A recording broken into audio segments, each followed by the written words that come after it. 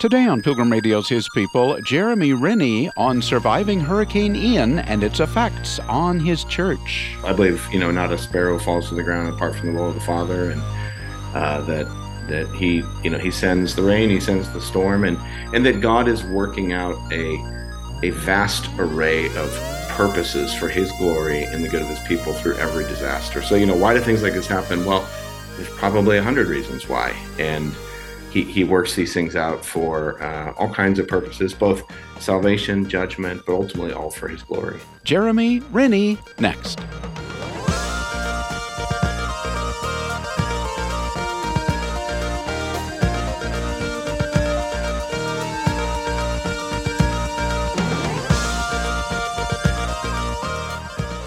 Hurricane Ian slammed into Florida's southwestern coast on September 28th.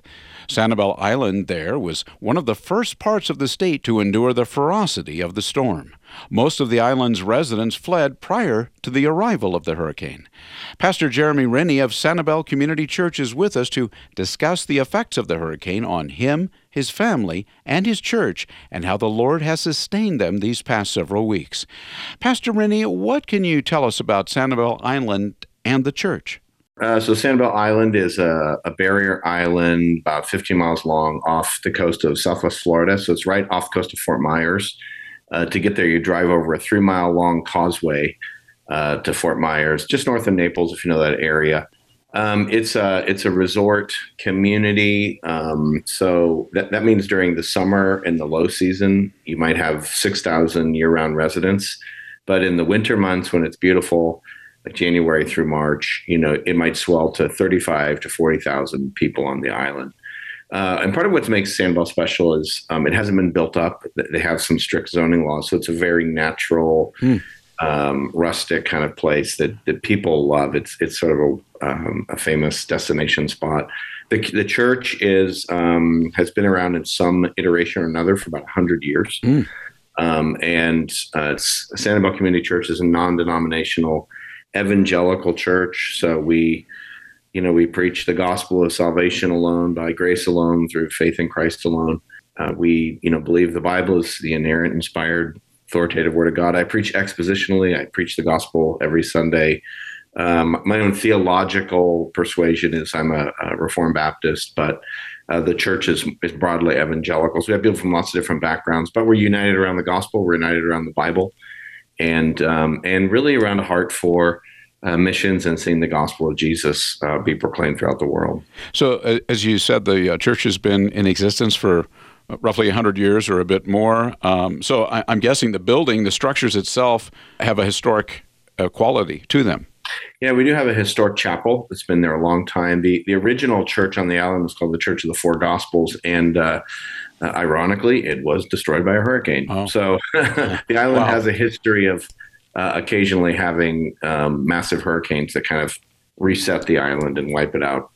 Well, coming to the issue of Hurricane Ian, how much warning did you have prior to its arrival, and what did you do once you found out that this thing's going to hit us? Yeah, I mean, we had plenty of time, and when a hurricane's getting near, people are watching the weather. The actual evacuation orders came Tuesday morning, and a lot of people had already left. And so it really wasn't a lack of time. I think what was difficult about this hurricane is that people didn't believe it would be this bad. And this is one of those cases where prior experience did not serve us well, because there have been prior hurricanes and people evacuated and it wasn't that bad. So, a lot of times on the weather, they kind of hype up storms and, so people think, it's not going to be that bad. And then they stayed. And then this was actually the really bad one that was the nightmare scenario. So our family, thankfully we left Tuesday morning.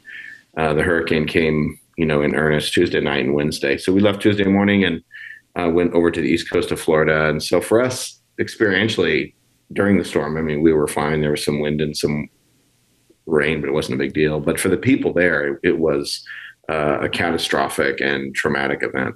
And my understanding is that Sanibel Island actually was the first part of Florida to get hit by the hurricane. Is that correct? Yeah, that's correct. It made direct landfall on the western part of Sanibel. Then there's an adjacent island called Captiva. It used to be one island, but another hurricane broke them in half. So, Wow. Oh, my goodness. many decades ago. Hmm. So, Captiva, the eye of the hurricane went over Captiva.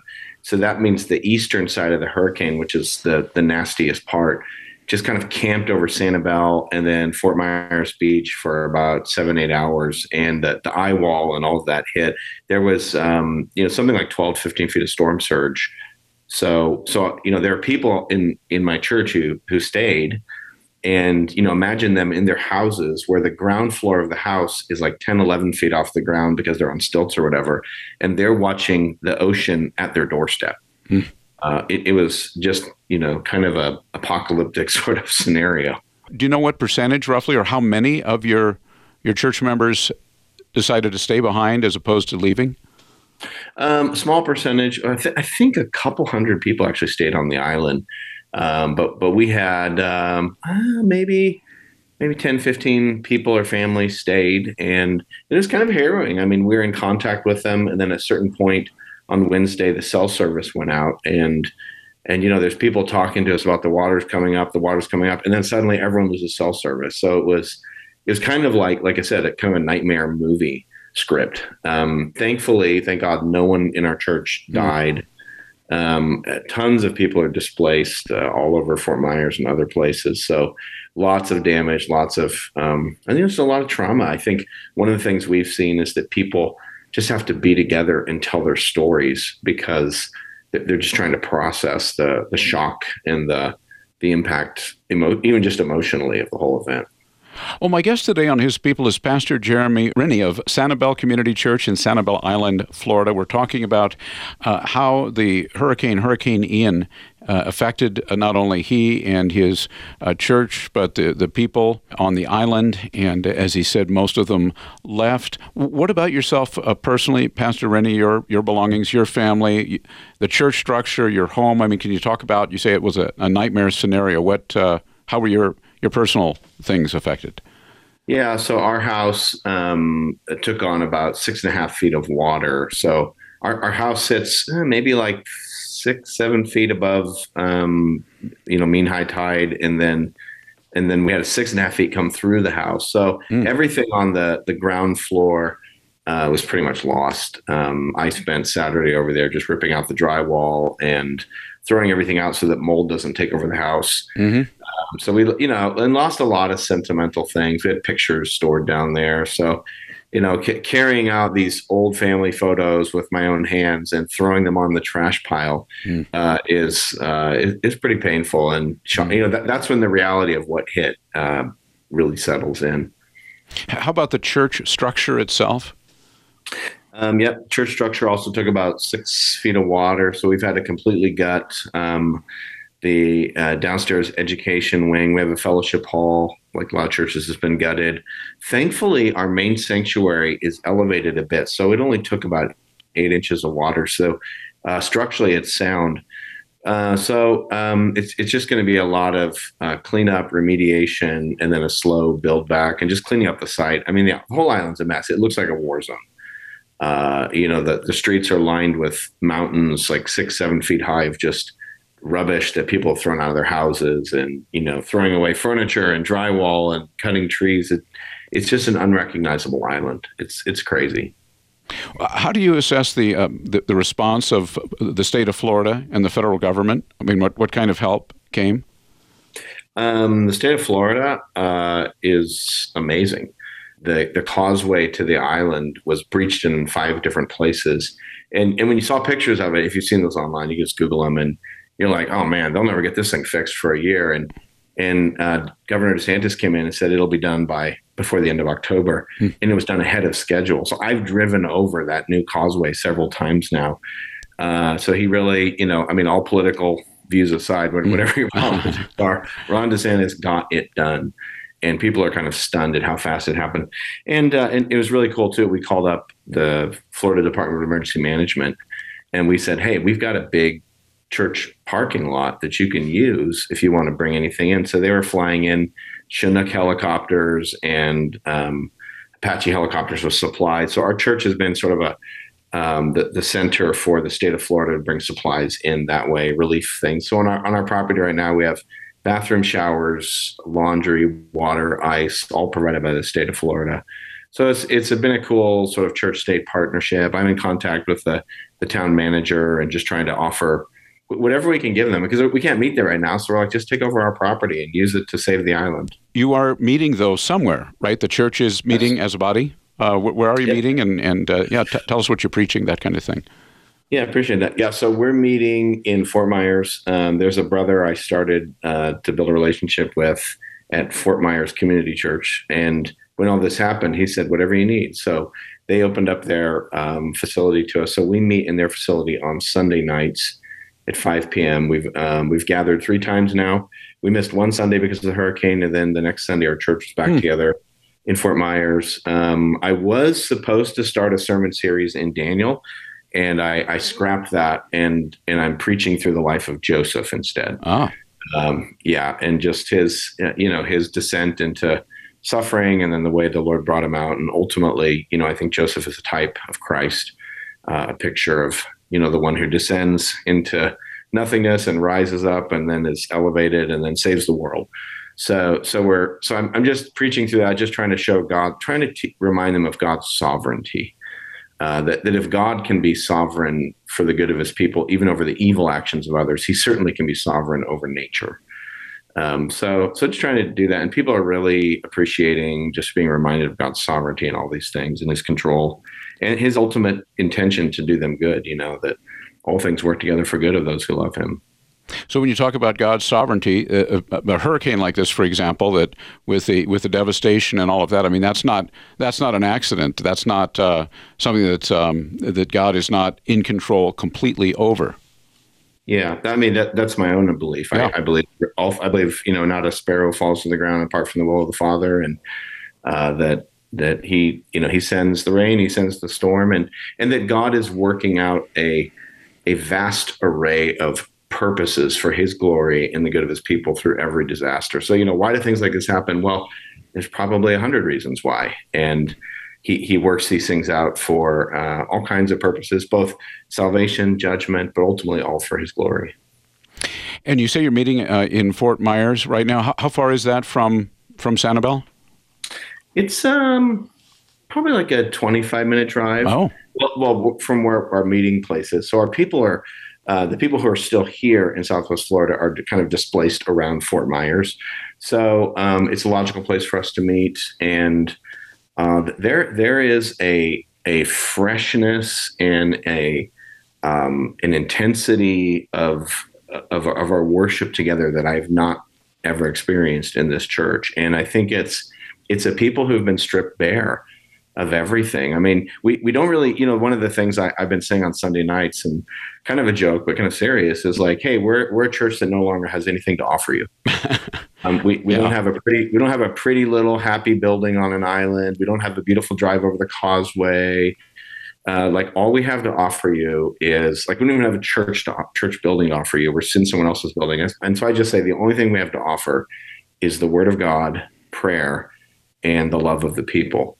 And through those ordinary means of grace, all we have to offer people is Jesus. And so it's kind of stripped our church down to the studs, of what the church actually is. So you are personally, your family you're not living on the island. Obviously, your house was very affected. You're still in Fort Myers at this time? Yeah, we rent an apartment for about 12 months here, just assuming we might be here that long. There's currently no power, no potable water. The sewers aren't working on Sanibel. So, I mean, unless you're into, really roughing it, camping it, living off the grid, it's just not a nice place to be right now. Yeah. And is there an estimate on how long it'll be? There isn't. Yeah. And I think it will all depend on how fast services come back and how much people are ready to live there given what services are available. So, part of it is it's one thing if you can just live there and be okay, but there's businesses that can't open, and there's businesses that depend upon tourism. So, why in the world would any tourist go to? You can't even get on the island unless they take a private boat. So until the tourists come back, then the businesses can't really restart. But it's going to catch-22. So I don't know how long it's going to take. So I suspect there's already people living there, and there may be some people who never come back. And I think that's part of what our church members are sorting through is who's going to call it quits and just move somewhere else, and who's going to be here. And so we're just kind of allowing the Lord to show us that in His time as He moves His people around. Well, I'm talking with Pastor Jeremy Rennie of Sanibel Community Church on Sanibel Island. Of course, they were hit first by Hurricane Ian. And you were saying, Pastor Rennie, that one way in which God has used this hurricane, this devastating event in the life of your church, is it's kind of brought you back to basics in a way, back to Scripture, not that you weren't doing this before, but Scripture, prayer, and Christian community, kind of the basics that you see in the book of Acts. Yeah, and it's interesting. Right before the hurricane hit, in fact, the last Sunday before the hurricane came, we just finished, the other pastors and I just finished a sermon series in the summer through the one another commands of the New Testament. So it was an expository topical series where we just would exposit all the different one another texts. And so people in our church, that's not been lost on our people, the timing of that. And so people have been saying, we studied the one another's and now God has given us an exam. And people are stepping up. I think it's one of the more encouraging things I've seen. People are living in one another's homes. They're helping one another. It really is a kind of book of Acts chapter 2. No one considered their possessions their own, but they shared with any as they had need. Like I'm just seeing it lived out because the need is there and everyone's doing it. Someone's like, I don't have a car. So usually now at the end of our church services, after the final song, I have everyone sit and we'll have like a 10 or 15 minute family meeting where I'll just say, okay, this week, here's what's going on. We need 3 cars. And so if anyone has a car, let me know. And we need 2 places to live. And people are just stepping up. And the body is meeting the needs of the body.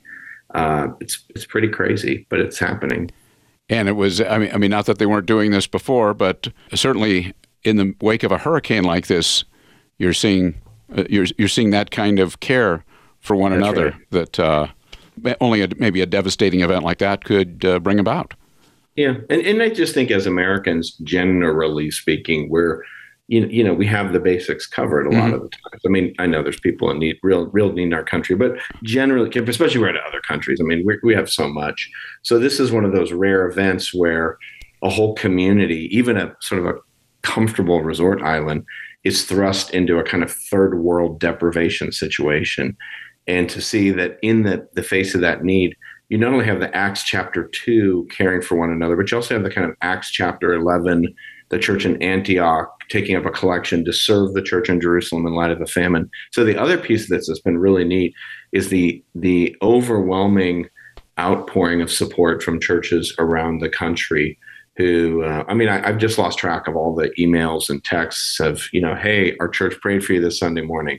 Our church read your Facebook letter this Sunday morning. Our church took up a collection. Here's $1,500. Here's $500. And all those little gifts of love has been amazing to see. And you're saying this is across the country, people that are completely removed from the hurricane. Yeah, that's right. And a lot of it came, I think a lot of the attention was there because Hurricane Ian hit and because I think you mentioned I wrote a letter to the church and put it on Facebook and it went viral. So, which, I think surprised me and the whole church. So people all over have read that letter. In fact, my wife was talking to one of our insurance adjusters and he said, by the way, he goes, I just want to say everyone here in the office has read the letter and we're all encouraged. And she was like, oh, okay. The former church I served overseas in Abu Dhabi has taken up a collection to help our church. So it's the Bible in action, and people are living it out. I think you told me before we did this conversation that that church you served with Pastor John Fulmer over there. Yeah, he was in Dubai, and I was in Abu Dhabi. So they're about an hour and a half apart, hour and 15. And so we were sister church or partner churches. We did a lot together. Well, I'm talking with Pastor Jeremy Rennie of Sanibel Community Church in Sanibel Island, Florida. Are there some scriptures? You've talked about the sermon series that you're preaching through on the life of Joseph, Pastor Rennie, and certainly the book of Acts. You're seeing in a lot of ways the book of Acts kind of coming to life in your church in the aftermath of the hurricane. Any other passages of scripture, books that have been especially meaningful or strengthening to you personally or to your church? Yeah, I've been really encouraged by 2 Corinthians 12, where Paul talks about, the thorn in his side, and he asked the Lord to take it away, and the Lord said, "My grace is sufficient for you. My power is made perfect in weakness."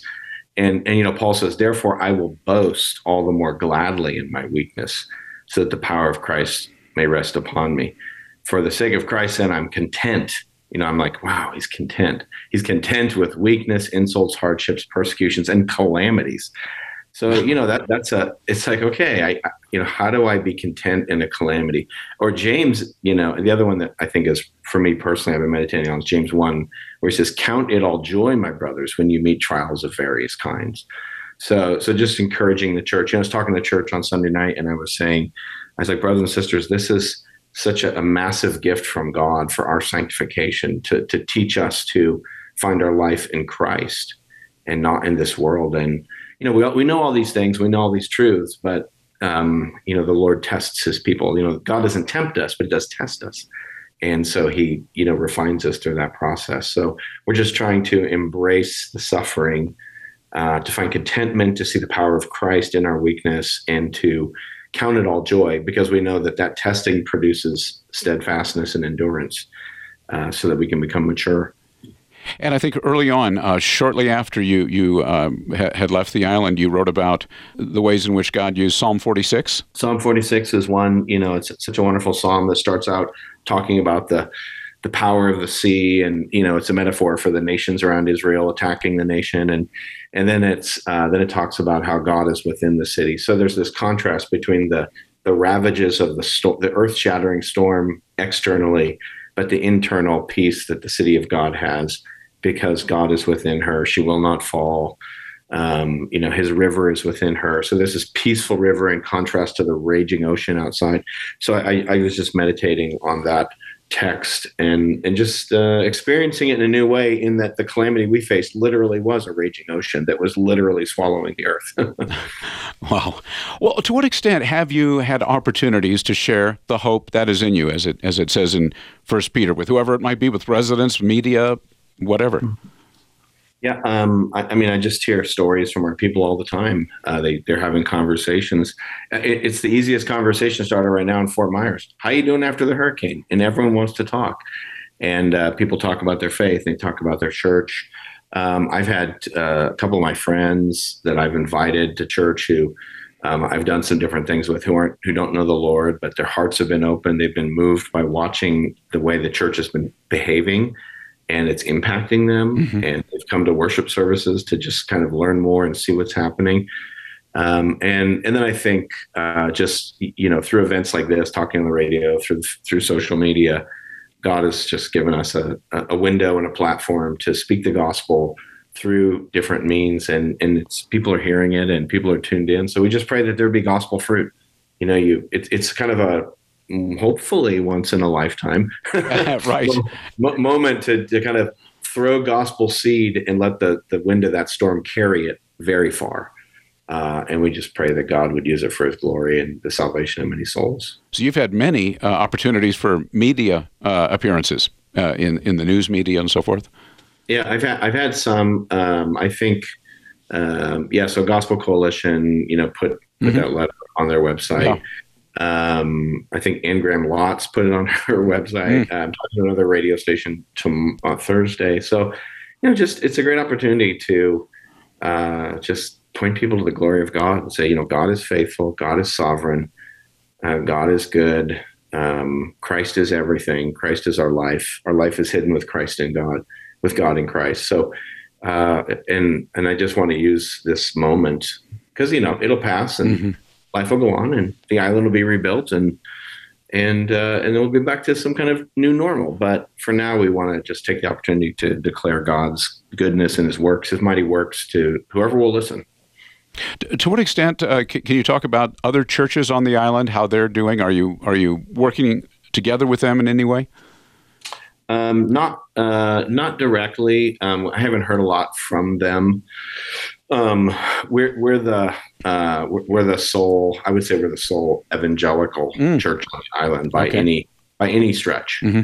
So we haven't really been in ministry partnerships. We have friendly relationships with the other religious leaders on the island, but I think I haven't heard a lot from them. But I have been working with a lot of churches in Fort Myers. Including, like I said, Fort Myers Community Church that's taken us in. How about Christian Ministries? Have you seen their presence? Yep. Samaritan's Purse has been doing fantastic work, helping to muck out homes and tarp roofs and things like that. I think the Convoy of Hope was here. We're just in, I think, early stages trying to work with the Southern Baptists. Mm-hmm.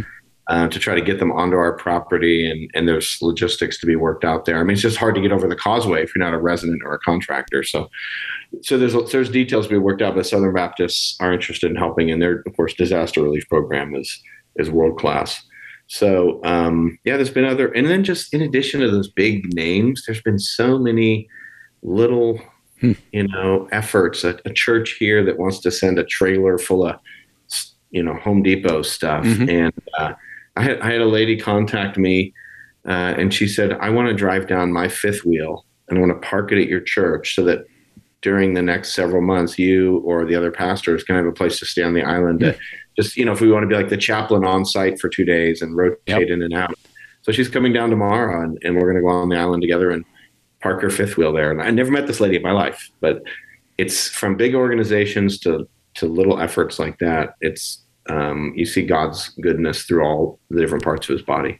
Yeah, I told our church last night, Sunday night. But I was telling everyone, I said, I think God can do anything. Mm-hmm. We don't know what the timeline is, but I think we have to plan on being in Fort Myers for 12 to 18 months. I pray it's not that long, but I think you have to be realistic. Mm-hmm. Well, just in closing here, how can we pray for you, Pastor Rennie, your church, your family, the community there, whatever comes to mind? I think for all of us, just that God would continue to give us open doors for the gospel, that we would be attentive to situations around us, conversations around us, would be bold. I think you can pray for just the sanctification and purification of our church. Mm-hmm. We're an established church, like many churches, and it's as if suddenly we have the blank slate freedom of a church plant, because we don't have any of our programs, we don't have any of our facilities. And so we're like, Lord, we don't want to waste this opportunity to do that extreme work of, okay, we don't have to bring everything back online. What do we really want to do to focus our church programmatically and in terms of our discipleship strategies?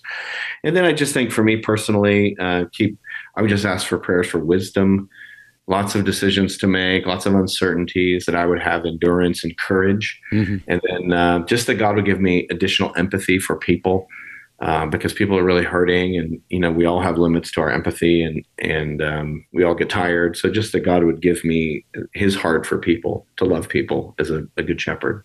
You've been listening to His People on Pilgrim Radio. Many thanks to our guest, Pastor Jeremy Rennie, pastor of Sanibel Community Church in Florida. His piece, Immovable Hope in the Wake of Hurricane Ian, can be found at thegospelcoalition.org. Coming up on tomorrow's program, it's Kelsey Reed talking about her newly created role of news coach. What does it mean to have somebody whose focus is discipleship, to come and look at what's going on in the world with parents, with teachers, even with youth pastors? That's tomorrow at this same time, right here on His People. Thanks for listening.